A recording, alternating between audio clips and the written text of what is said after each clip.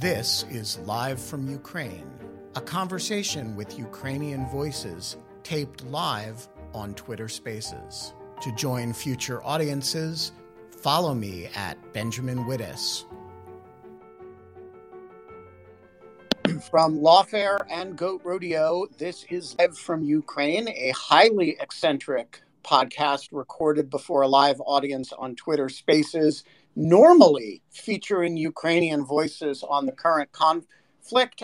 This is, however, the first time we are featuring a non-Ukrainian voice because the voice in question is one that I think has become exceptionally valuable in understanding the Ukraine-Russia conflict, even though I understand, I want to admit, probably no more than 30% of the information that he conveys. We are joined today by Rob Lee.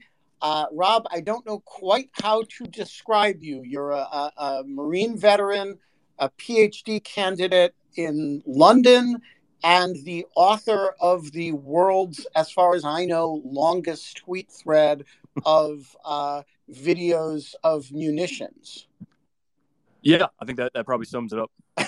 So why don't you introduce yourself a little bit and give us a sense of who you are, and then I want to talk to you about this tweet thread and this incredible body of work that you've put together.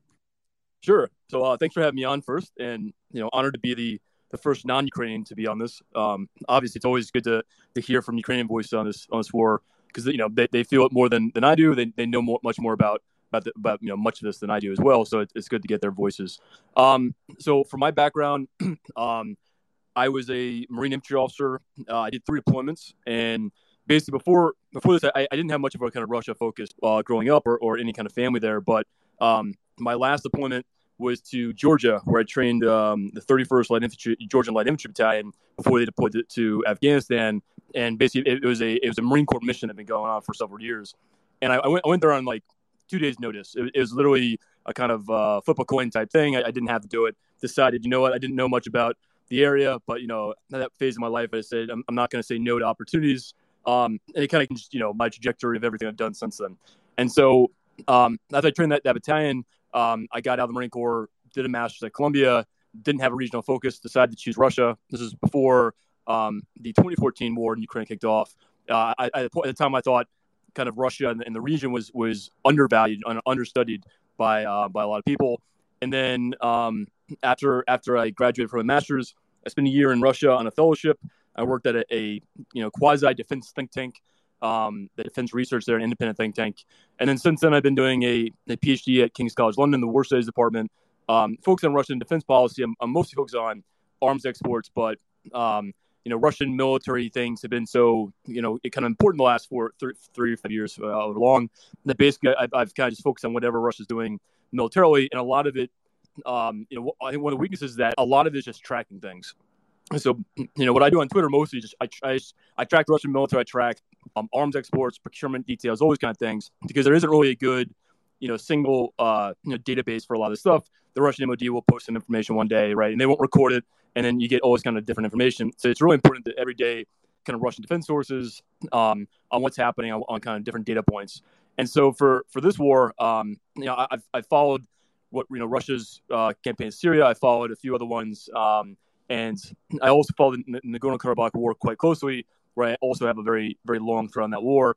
And all of that kind of, prepared me for this war to kind of, track it and to kind of realize what things I need to kind of look at, what are the good sources and things of that nature.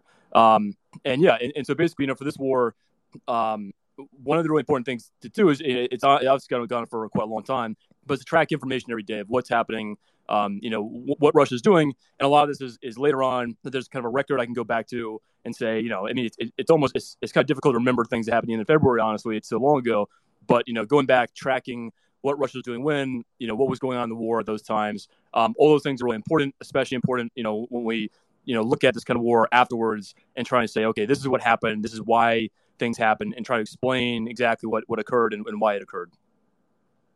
So the tweet thread, if you look at any 10 components of it, and there are something like 3,500 of them now, looks like a fairly indiscriminate collection of things blowing up with your annotations.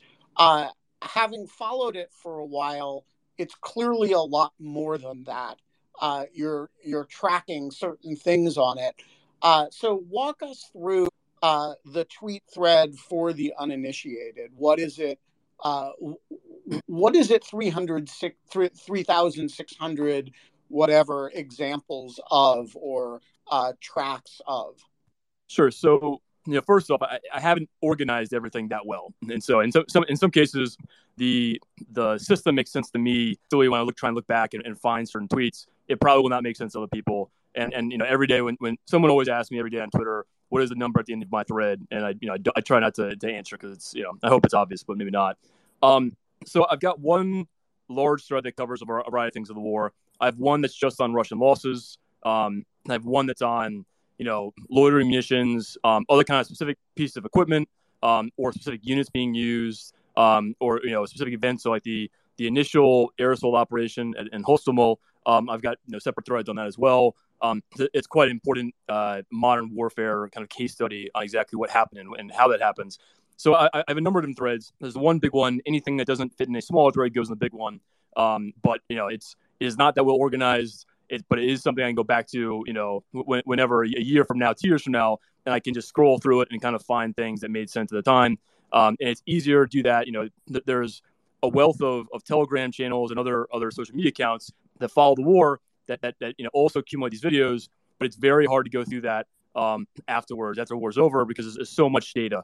And so it's easier for me just to put it on Twitter. And also, I use the advanced search function on Twitter a lot too. So there's any kind of video or specific kind of tactic or equipment or something along those lines, anything unique that I think I've seen before, I can go back and look at it. And a big part of this is that, when you follow war from open sources, there's a lot you're not seeing. So there's clearly a lot of things that, we don't know about the war, and it's always important to keep that in mind. But a lot of times, you might see a video of something. It may not be that important, but then you see similar videos indicating the same thing over time. And it leads you, to see, okay, we're seeing a trend here, and that might matter, as form of some kind of new TTP that Russia's doing or something else. And it's not always clear the first time you see something whether it's going to be important or it's going to keep happening, so on. So anyway, the thread is not nearly as I guess well organized as I'd hoped it would be or it should be, but it's all the information there. And I guess the one thing I will say is that a lot of the threads are there more for me than anyone else. So I'm happy for people to look through and kind of see information that's collected. But a lot of times, I specifically track things that are interesting to me, and my focus is really looking at the Russian military and trying to say, okay, how did they fight this war? What were their strengths? What are their limitations? What are the kind of unique details, right? By specific units, how did the naval infantry perform, or VDV, or what was the structure or equipment issues? Those are things that are really important to me. And so I focus more on Russian losses than I do on Ukrainian losses, because more, from Russian tanks, for example, being damaged than I do from Ukrainian ones. And one of the things I'm looking at right now is trying to determine, okay, we've seen a lot of Russian tanks being destroyed, but what percentage of anti-tank guided missile strikes on tanks are destroying them? What percentage is kind of damaging them, or so on? That's really important information, and it's important information kind of for the U.S. side of got my friends that are still in the service, and it's also important for just analyzing Russia. And so that's a lot of things I focus and I track. It's mostly about the Russian military, and so Ukraine is obviously a really key role here. I'm not as familiar with the Ukrainian military. I'm not as focused on kind of recording Ukrainian military losses. But the Russian side, that's really what I try to do on Twitter. So over the course of 5 months of this conflict, it seems to me that the conventional wisdom in the West has gone through at least 3, maybe 4 distinct phases with respect to the Russian military. The first was the expectation that they would simply roll in and there was nothing the Ukrainian military would or could do to stop them, and it was a 3-day operation to get to Kiev. The second was, oh my God, they're completely incompetent. We've completely overrated these people for a long time, and they're getting their asses kicked in very embarrassing fashions. The third is, okay, they're falling back to a face-saving capture of territory in Donbass. And then the fourth is kind of, wow, they're kind of good at this grinding away attrition fight stuff. Maybe they're not quite as incompetent as we thought in phase two. And so I guess I'm interested for your analysis, synthetic analysis of these four periods. In what senses have they performed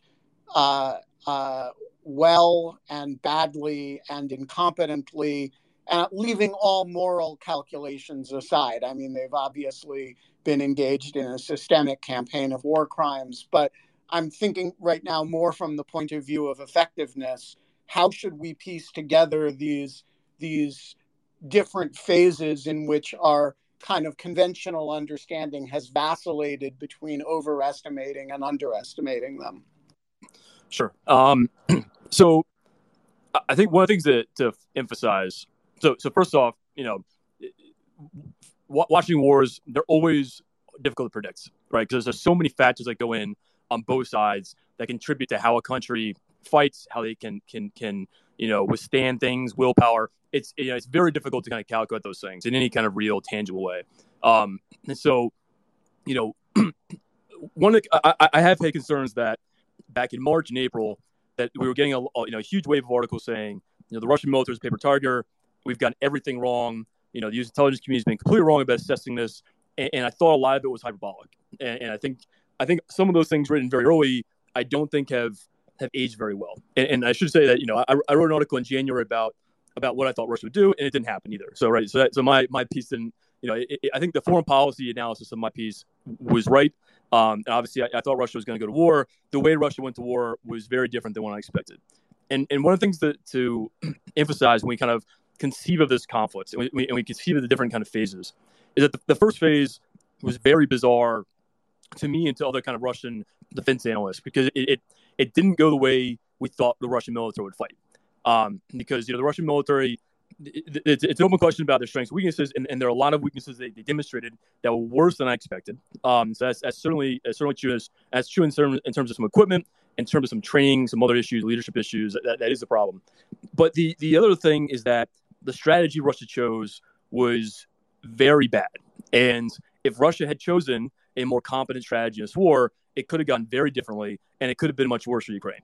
And fortunately, that Russia made that mistake. And basically, my view, and hang on, walk us through that. Sure.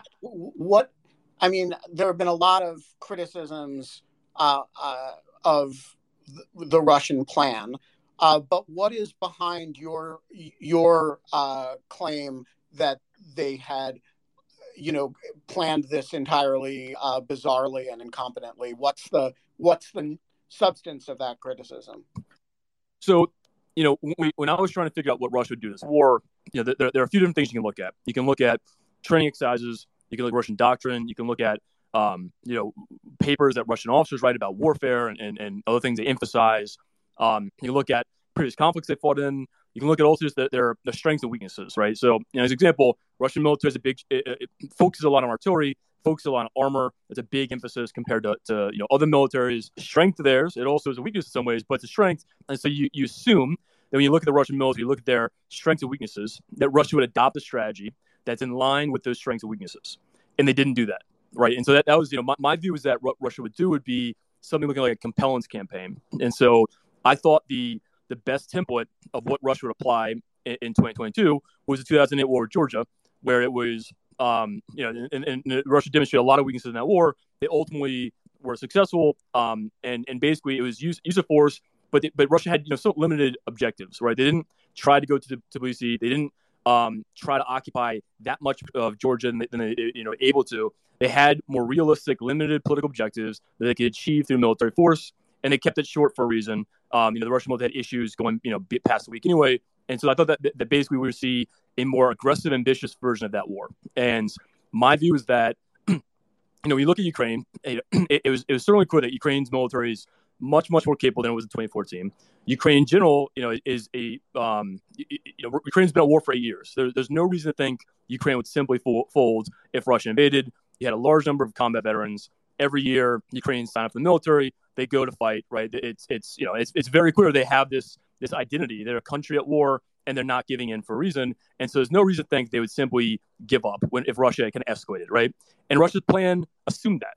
It was a strategy that assumed if they moved fast enough, that basically Ukraine, if they achieved a surprise, Ukraine would not resist. And a lot of the way they fought was underpinned by that kind of unrealistic assumption. And so when I look at the way Russian military operates, trains, so on, my view is that the initial phase was going to focus on the Russian military using as much of its artillery, multiple launch rocket systems, all these missiles, Iskander-M, all cruise missiles, as a huge advantage over the Ukrainian military and those capabilities in terms of medium, long-range fires.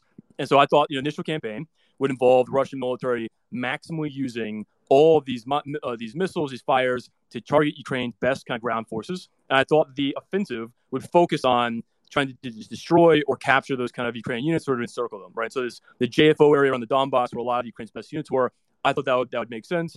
I also, based on where Russian forces were based before the war, I also thought Kyiv would be a focus as well.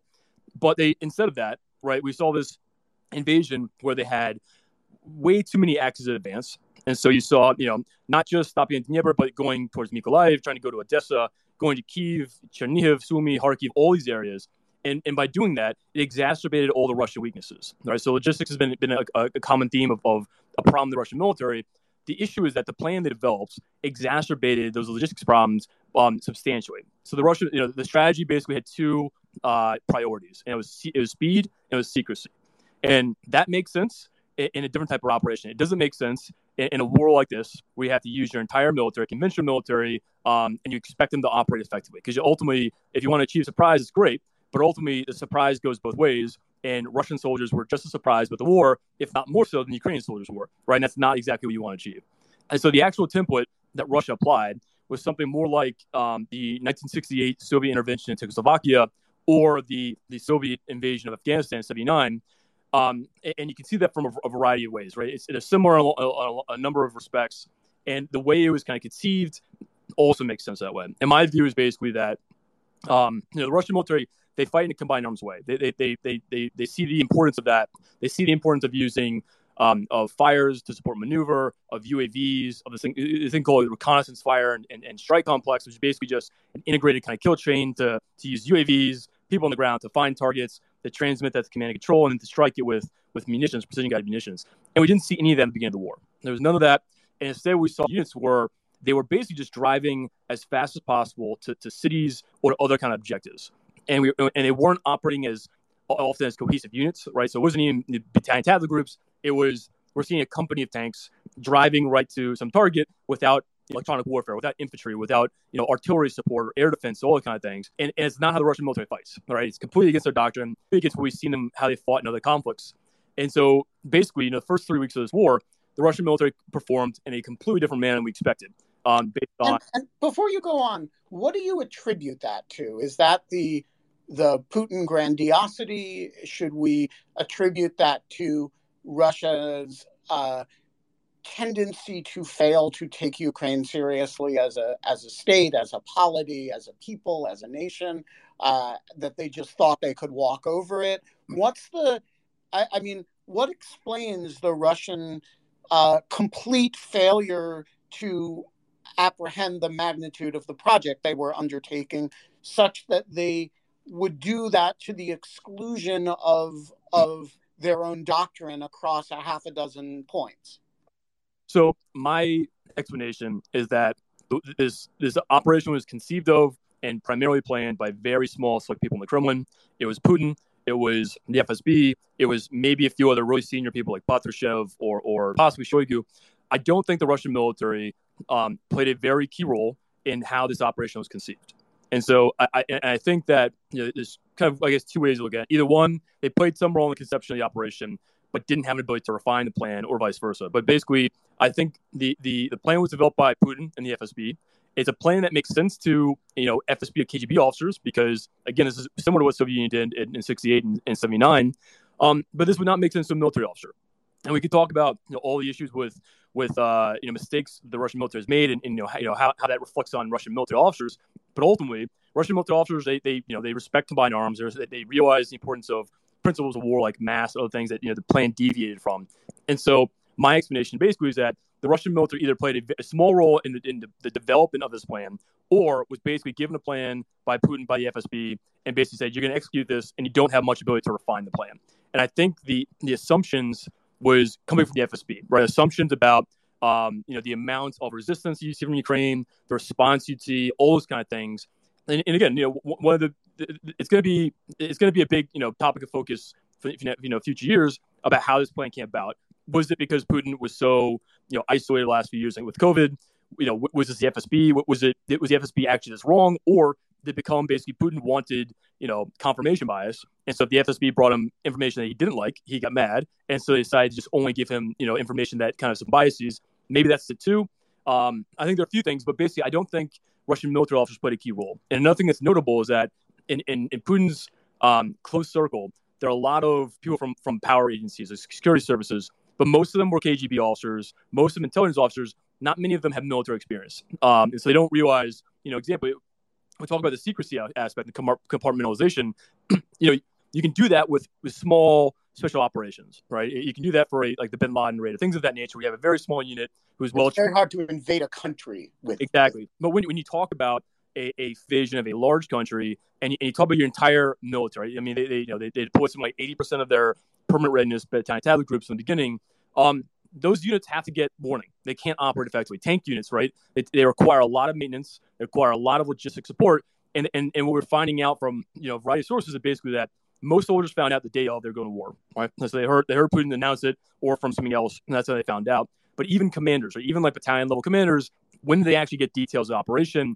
A couple days prior, probably not more than a week prior, and it's simply not enough to do all the coordination, right? So the ground people talking to pilots, right? Logisticians planning out food, fuel, all those kind of things. And so, again, what we saw in the beginning of this war, and I'm writing a couple papers about this, but one of them was, there's some people saying a tank is obsolete, right? And it's based on Russian tank war. When you look at a lot of the Russian tank losses, though, something like 40% of them were tanks that were abandoned and captured by Ukraine. And that doesn't tell you that tanks are obsolete. It tells you they weren't employed correctly. And in a lot of cases, some of these units, they did not have the fuel ready. They did not have the maintenance ready. And, when we look at, I talked to my friends in the Marine Corps about this. If we had tried to do the invasion of Iraq, and the guys that were there didn't know until a day or two prior, the war would not have gone well, right? You have to do a lot of coordination. It takes time. And so instead, they prioritized secrecy over everything else. And it really had a significant negative effect on the Russian military's capability to fight this war. And we saw it in the beginning. And so, again, a lot of the mistakes and failures we saw was the Russian military focused on speed and secrecy above all else. And by focusing on those two things, it meant you couldn't do combined arms very well. You couldn't coordinate things very well. You couldn't plan out logistics, other things of that nature very well, because it kept things so compartmentalized, and basically, very negative effect on the Russian military. And so we talk about the different kind of phases of the Russian military in this war and our analysis of it. Certainly in the beginning, there were some key failures the Russian military demonstrated that were worse than I expected, right? So the communications, there are clearly some issues there. I thought electronic warfare would be more effective. The Russian Air Force did not perform well either. And there are significant issues of personnel. They didn't have enough infantry, and the battalions that deployed were smaller than expected. So all those things were really key weaknesses. But we were also seeing them perform a terrible strategy that made no sense. And at a political level, they set up the military for failure. And so one of my concerns early on when people were trying to draw lessons from, in March about the Russian military or modern warfare was that we didn't have a good explanation of everything. And it was more important to kind of wait. And what we're seeing right now in the Donbass is we're seeing the Russian military fight closer to their doctrine. Right? So we're seeing more competent use of artillery to support maneuver, better use of UAVs to work with artillery, better integration of these kind of concepts. They're dismounting more. They're not fighting from vehicles as much. They see the usefulness of dismounted infantry. So we're seeing improvements. I wouldn't necessarily call them adaptations, because more that they're fighting the way they're supposed to fight, and the initial phase is the way they were not supposed to fight. The problem, though, is that they sustained so heavy casualties in the first month of this war, and so they lost so much equipment that the units being used right now, a lot of them are not cohesive units around from before the war. They're amalgamated. They had to add on volunteers, reservists, and so because of those losses, the Russian military, they can have success. They can achieve it, but only on a kind of localized tactical level, and they can't conduct a really large scale breakthrough because they just don't have the capabilities anymore because of those initial losses.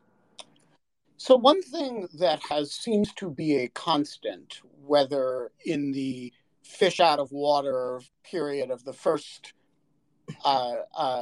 month of the war or this latter period is works. And I'm interested in where this fits into their doctrine. I have, notwithstanding having watched the Syria conflict, I am surprised at the degree and unashamedness of the systemic violations of the law of armed conflict here.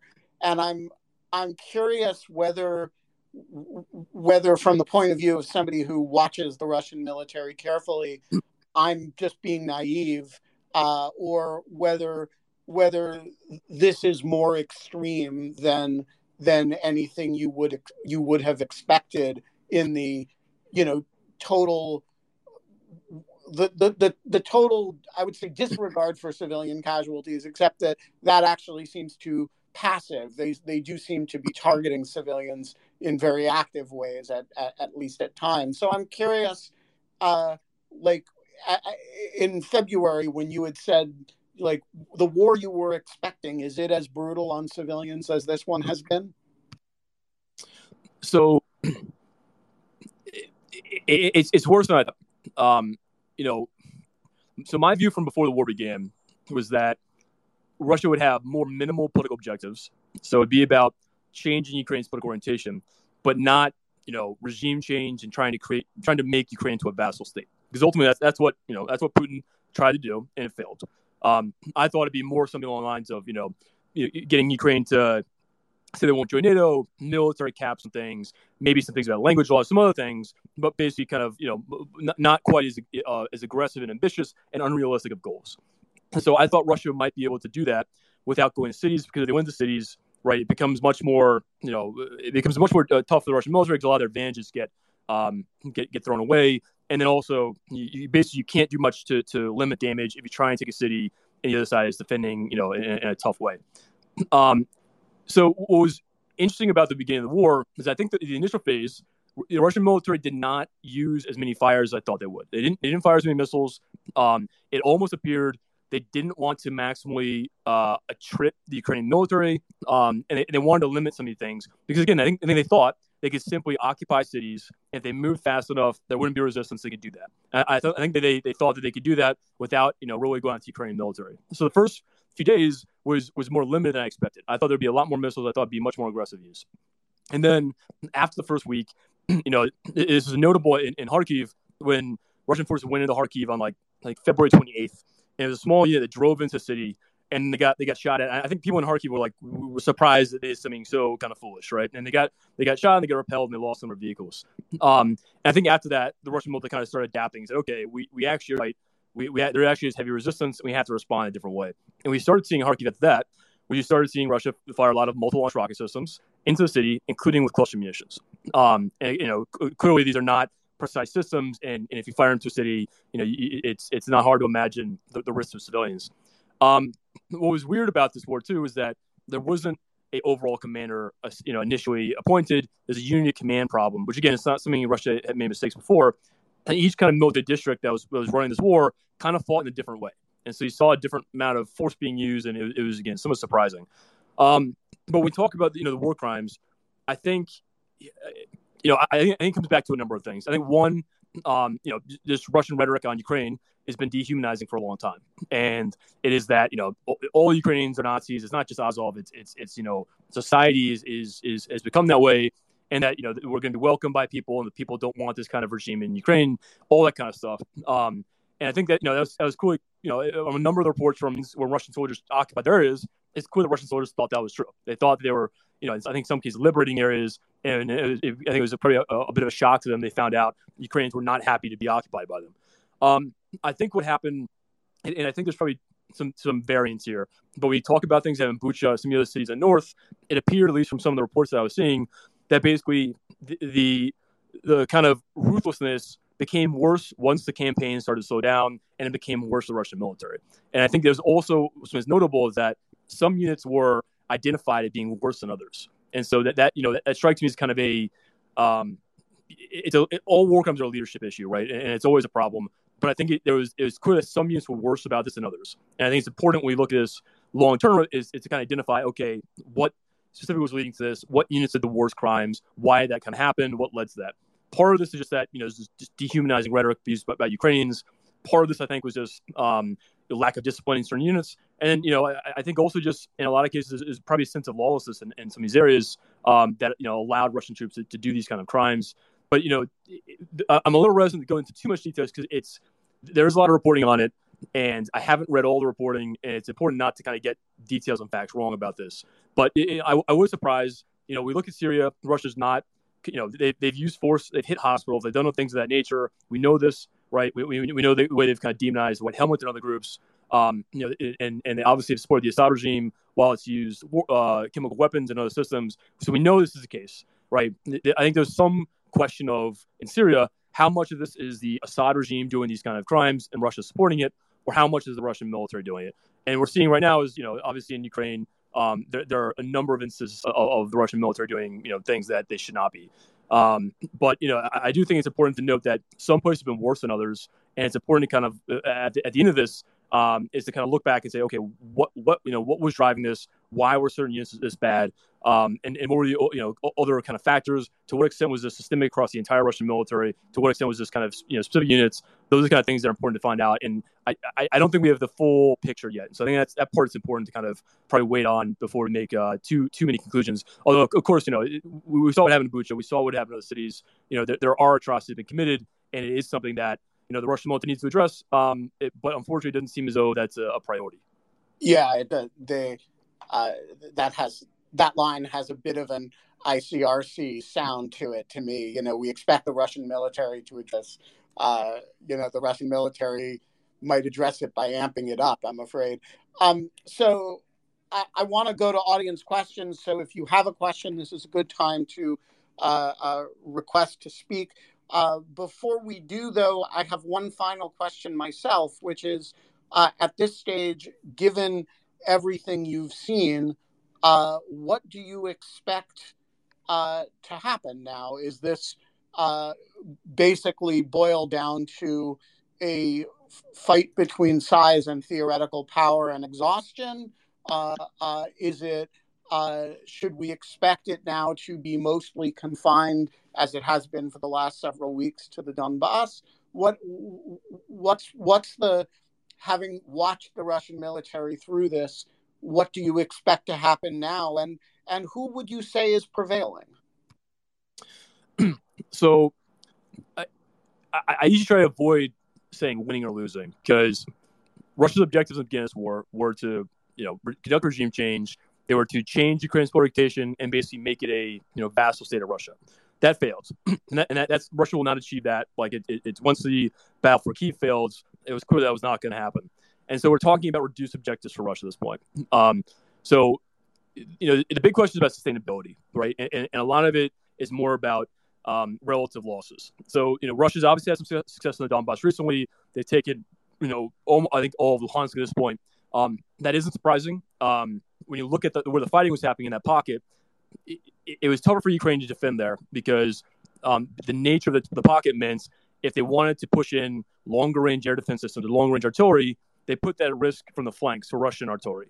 And so basically the easternmost parts of the pocket were always going to be in a tougher position. They didn't have as much air defense coverage or as effective artillery coverage as other parts of the front line. And that was always going to be a problem for Ukraine. And, if they pushed in more long range or important kind of air defense systems, artillery systems, they put those at risk. And of course, that was always a thing they had to manage. So it's not surprising Russia has made successes there.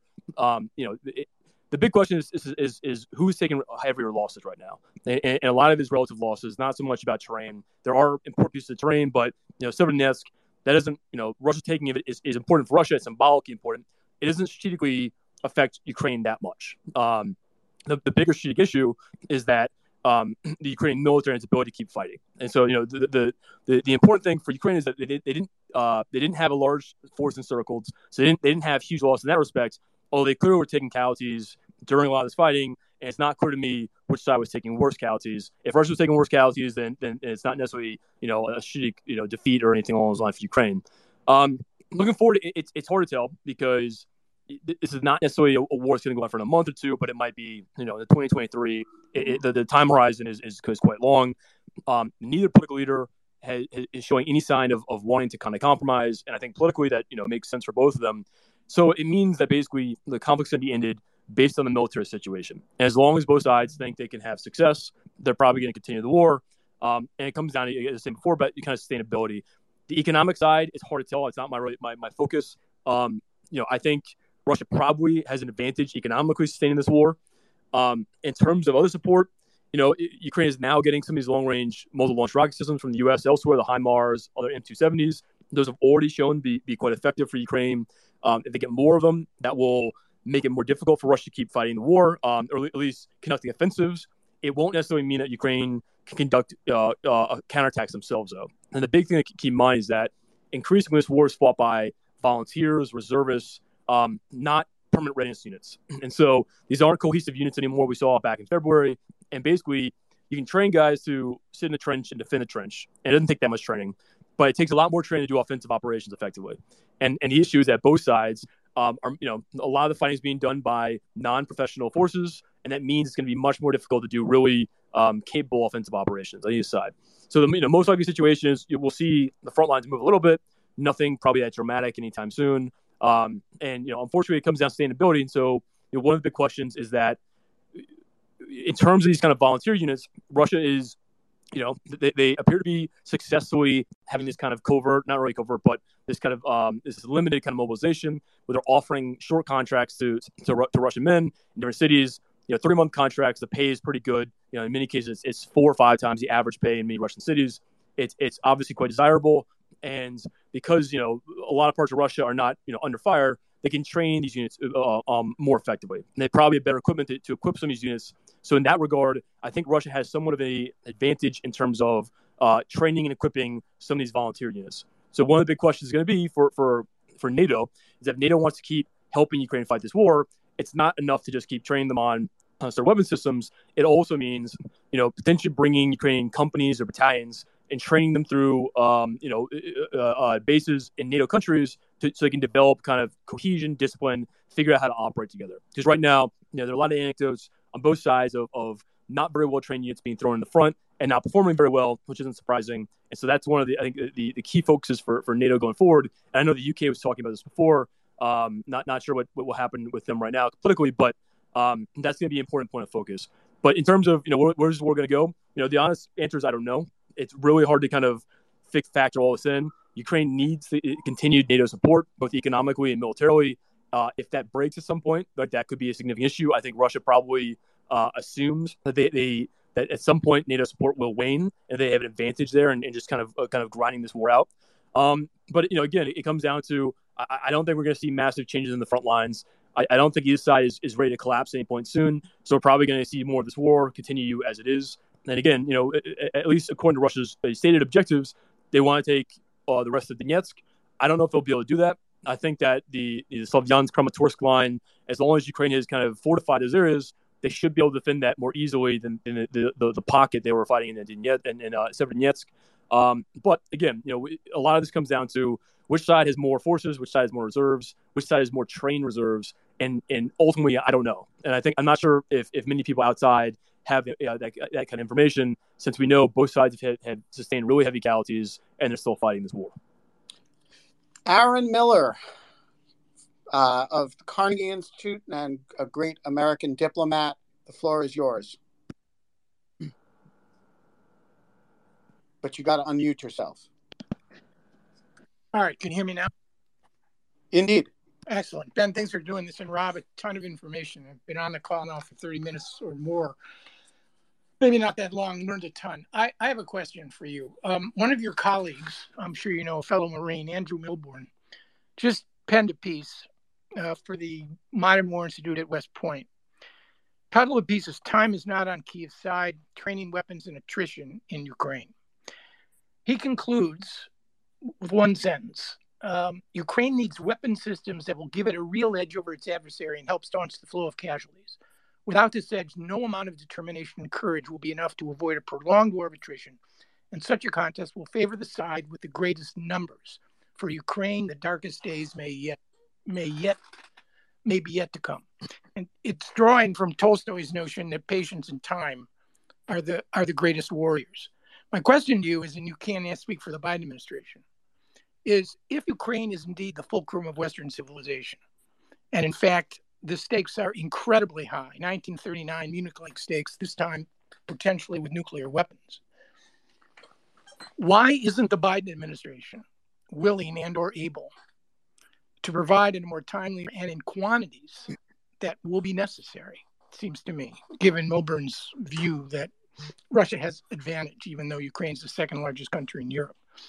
What is the reluctance of the administration to provide sophisticated weaponry in quantity and in time that could continue to give Ukraine this edge? Is it fear of conflict with Russia?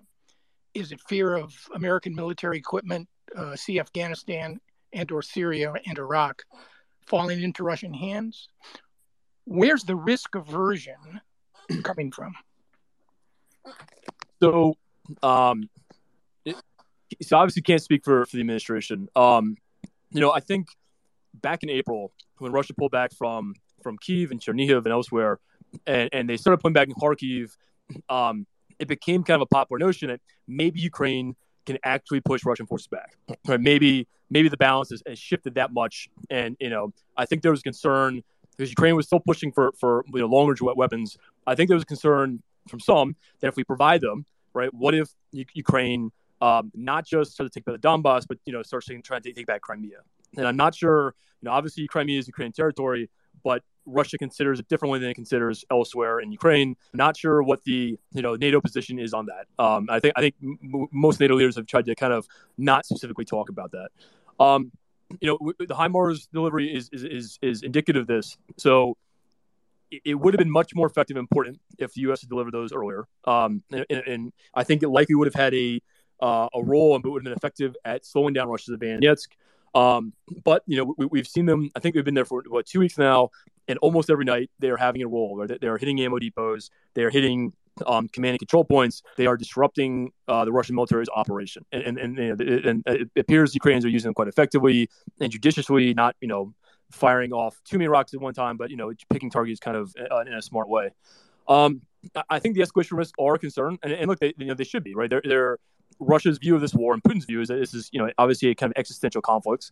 I know that just from talking to people in Russia, the discussion of using nuclear weapons is being discussed more in Moscow than any time prior, right? And I think the discussions of what things are permissible being discussed in Moscow has changed than what it was before. And so I think that's a significant concern. I don't think it's wrong for the Biden administration to be concerned about that. With the HIMARS, obviously the Biden administration provided the kilometer range Gimler's missile, but not the 300-kilometer range ATACMS. And specifically kind of mentioned it's not that we're doing this so they can't destruct in Russia, even though it doesn't appear Ukraine has used any kind of recent NATO delivery weapons to use those on cross-border raids. Maybe TB2s from Turkey, but nothing from the U.S. So it appears that there is that agreement that Ukraine won't use them that way, and it certainly appears that they're upholding that side. But I'm not sure what the desired end state is for NATO here. Obviously, we're talking about why Ukraine is important, why the war ending on terms favorable for Ukraine is important. But there is a concern, I think, from a number of NATO members about, what if Ukraine has too much success? What does that mean in terms of escalation risks? And what is the desired end state? I'm not sure there is a clear desired end state that NATO militaries are providing, or the NATO countries are providing, and then directing their arms deliveries to achieve that objective, right? It seems though that kind of overall objective is we want Ukraine to be able to retake all its territory, but the arms deliveries are not necessarily indicative of that kind of goal, and it shows that there is kind of more concerns. One other issue is that in terms of Ukraine retaking territory, it's not just new weapon systems, right? And so as I said before, the delivery of HIMARS, and Ukraine is getting more HIMARS, and they're getting M270s. Those will, as long as they're getting enough rockets and missiles for them, those will play a role and they'll be effective. But the role they're going to play is it's going to make it more difficult for Russia to do offensive operations. It won't necessarily mean that Ukraine will be able to retake territory quickly. And that's because to do so, Ukraine has to have, competent military units that are capable of doing offensive operations, and not just, like squads or platoons, but like battalions or higher. And the problem is that because of attrition, I'm not sure Ukraine has that many units that are that well constituted anymore, and that can conduct those kind of operations effectively. And so that part is going to be difficult. And so, in terms of other arms deliveries, I know there's a bunch of other things we mentioned. One other issue is that there's a lot of useful and effective equipment that Ukraine is receiving in terms of howitzers. So they're receiving German howitzers, French howitzers, obviously American ones. Part of the issue is that even though they use the same ammunition mostly, the spare parts are different, the maintenance is different, and so that creates this entire maintenance problem for the Ukrainian military. And so it's not a question of whether or not Ukrainians can learn to operate the systems and use them, employ them effectively. It's a question of, can they maintain them and keep them running for months and months at a time? And that I think that part is an issue here, and that spare parts, logistics, other things becoming a bigger problem. And so that kind of, I think, also relates to what weapons are getting and and what makes sense. So yeah, I can't speak for the Biden administration. I think those are the concerns they're demonstrating. But overall, I think when we talk about, I think the priority is for NATO at least is how can NATO help Ukraine sustain this war to defend itself, right? As long as Ukraine should be able to determine its own objectives, and how does NATO support it to do so? And that's really the kind of focus so far. And I think part of that is arms deliveries, part of that is going to be training, and part of that is economic support. All right, Walter Leck, the floor is yours. Thank you, Benjamin. Thank you, Rob. Great analysis.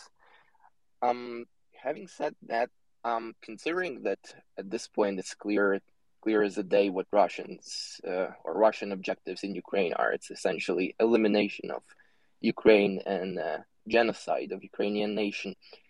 Have that also implying that concessions are not on the table for Ukrainians. Ukrainians are seeing what happens on Russian-occupied Ukrainian territories. It's not just Bucha or Borodyanka or Irpin. It's where in Ukraine, where Russians managed to take a foothold. The atrocities, the war crimes, the genocides, the deportations, it all continues.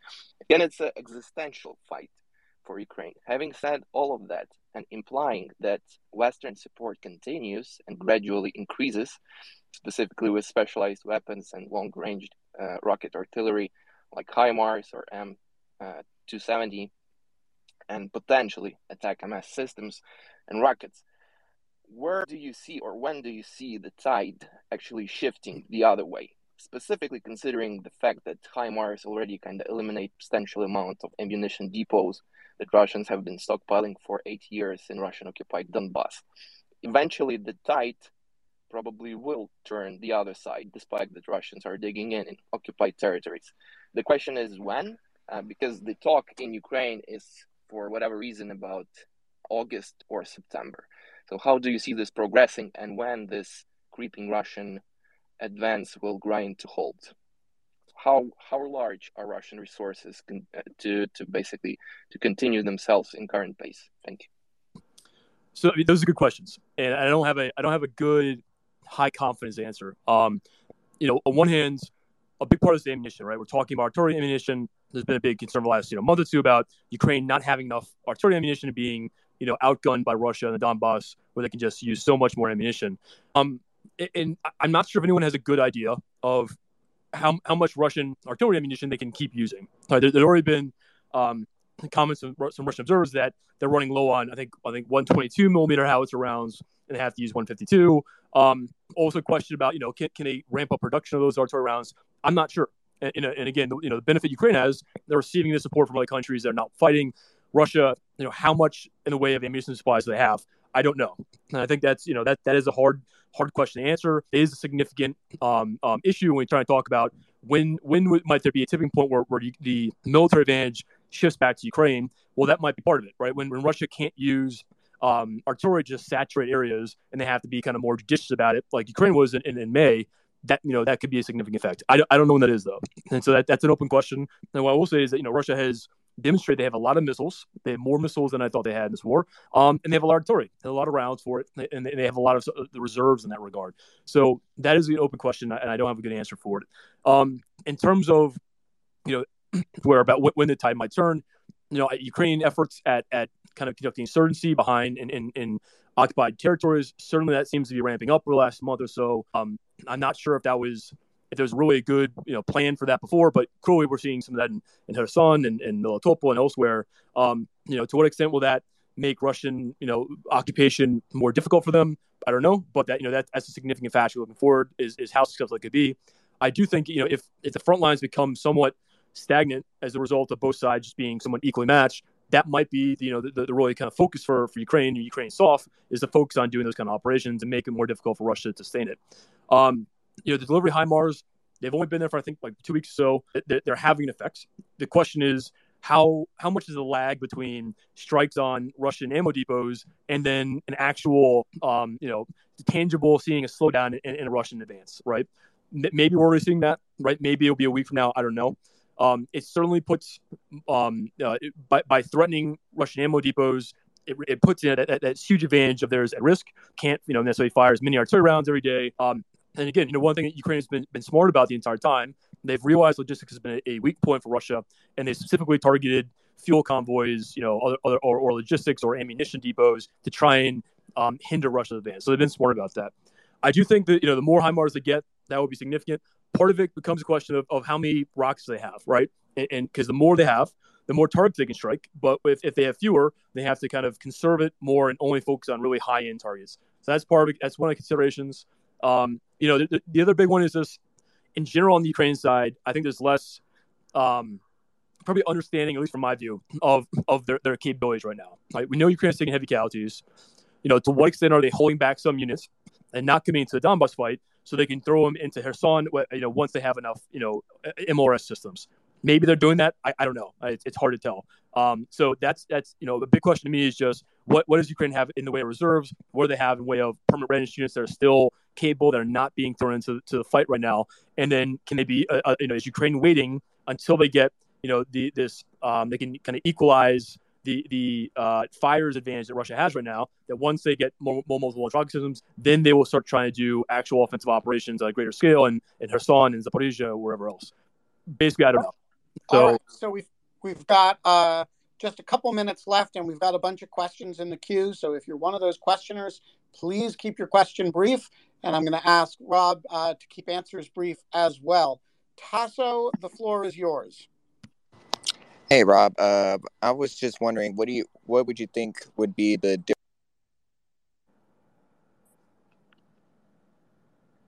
Well, we seem to have lost Tasso.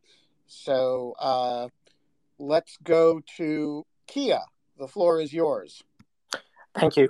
So my question is, what does it take for Ukraine to take back, the Donbas region? You mentioned training battalions, HIMARS, but would pouring more HIMARS into it help? Do they need air superiority? Do they need, fighter jets, more UAVs? What does it take to take back the territory? So I think it's going to be tough to take back a lot of those areas because, Russia has an advantage in aviation, in artillery, and other things. I think when we look forward, the big question is about manpower, right? Russia right now is having success, recruiting enough volunteers to fight this war, enough to kind of conduct, offensive operations, even if they're slow and somewhat costly. The extent to which Russia can keep doing that is really important.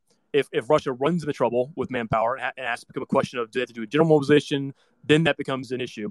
But if they can keep if they can keep recruiting enough guys to fight, I think it's going to be tough for Ukraine to retake a lot of territory. I think Kherson is somewhere where Ukraine could have success, right? They might be able to push Russian forces back to the Dnieper. But I think other areas in the Donbass, it will be more difficult, barring basically Russia running into really significant manpower issues or, running very low on artillery and just not having enough in reserve.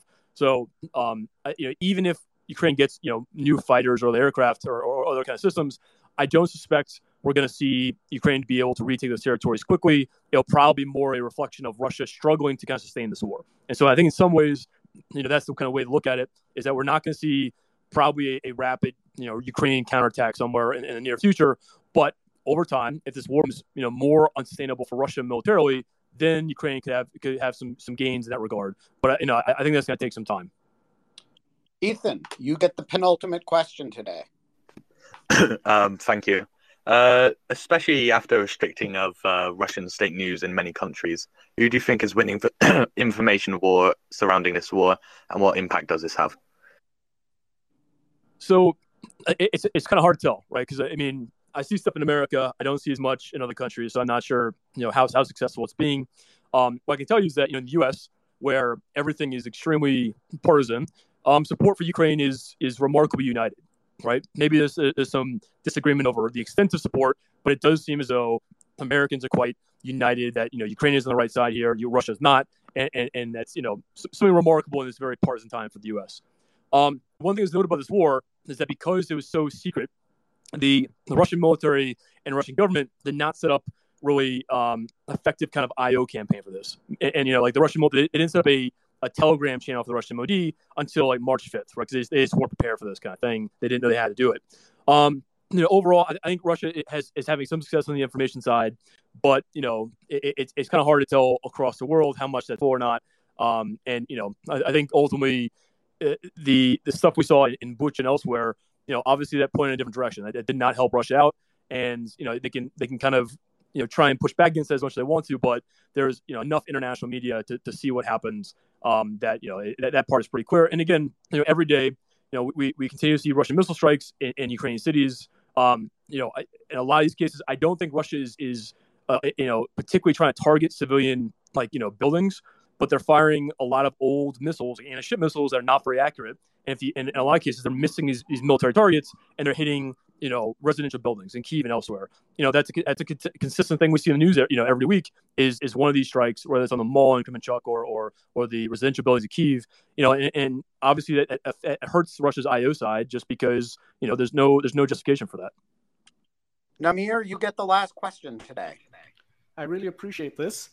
Just a little bit of background. I'm bringing an international relations background with this, a master's with some strategic studies built into there. And my question really revolves around Schwerpunkt and the notion of what a victory or defeat is. Because the push towards Kyiv, I didn't think it was an unreasonable plan. I always viewed it as Russia trying to innovate, do what they did during the Second Gulf War, the dash towards Baghdad, and that if they took the capital and took out the leading government, then the country would fall. In itself isn't necessarily an unreasonable idea.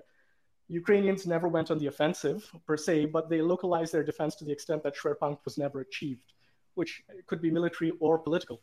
So what does it mean for the Ukrainians to achieve a Schwerpunkt against an authoritarian regime like Putin, where he's immune to the notion of casualties, but is hemmed in by the impact of a larger war on the Russian population? I don't know if that question made sense. It makes sense in my head, and I'd love to hear your thoughts on this. Sure. So one thing I did, this war, I think some people have said it was predetermined the way it would go. I think this war could have gone much worse for Ukraine if Russia adopted a more competent strategy. And the move to Kyiv, if they had a lot of more resources for it, right? I don't think taking Kyiv would have been something easy they could have done. But they could have. There were negotiations happening in March. Ukraine was negotiating. They were talking about certain kind of concessions. Not like Ukraine to a vassal state, but talking about, well, okay, we won't join NATO or maybe some other things. If Russia had been more competent, I think that, there was a chance that Russia could have come away with some lesser kind of political goals achieved. In terms of Ukraine, in terms of the military, I think it's more about preventing Russia from achieving its goals. Right. And overall, Russia is not going to make Ukraine into a vassal state. They're not going to do regime change. They're not going to do these other things. They don't have the capability to do that. And so every day, Ukraine resists that. They're in some way they're achieving their goal. Right. That Ukraine is, a united country. I think Ukrainian identity. I'm not expert in Ukrainians, but I think it's pretty clear that Ukrainian identity is a very strong concept now. Right. It's something that unites Ukrainians maybe more so than ever before. And of course, that was the opposite of what Russia was trying to achieve. It was to destroy Ukrainian identity. So the longer this goes on, I think Ukraine will keep fighting. I think Ukrainians, as other people have said, they saw what happened in Bucha elsewhere. A lot of Ukrainians, they don't want to risk that, and so they're going to keep fighting. And so I don't know if they can inflict a real military defeat on Russia in terms of pushing Russian forces back. But the longer they can fight, if they can make it unsustainable for Russia, that's where they have they have a better kind of more realistic objective. And as they get more of these kind of longer range multiple launch rocket systems that can hit targets at tactical and operational depths, right? In terms of ammo depots, logistics, command and control, that can really make it more difficult for Russia to sustain this campaign. And one thing to keep in mind too is that as long as this war goes on, Russia's military is really in a bad position to respond to other crises. Right, they obviously still have forces in Syria, but the intervention they did in Kazakhstan in January, they don't have those forces available anymore, right? And the actual forces from the VDV that were deployed, they took really heavy casualties and Hostomel on the first week.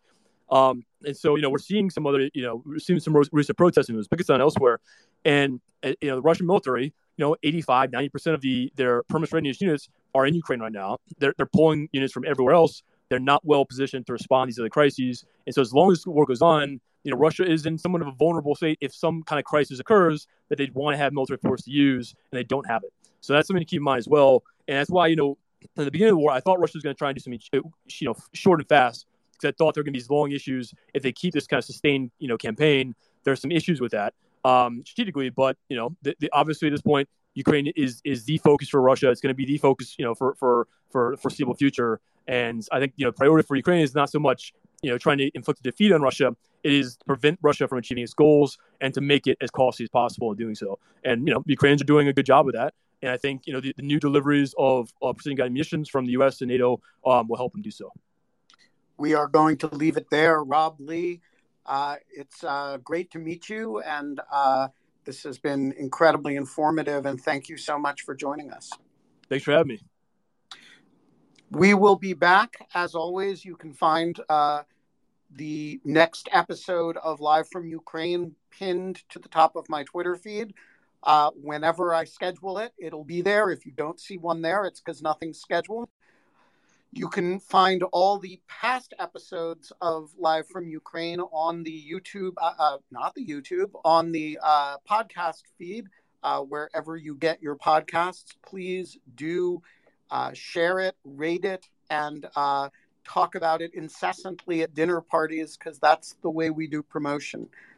We will be back next time. Thank you. Live from Ukraine is a production of Lawfare and Goat Rodeo. The engineering, I'm doing it myself because it's Twitter Spaces, but it is produced and edited by folks at Goat Rodeo. Thanks for listening.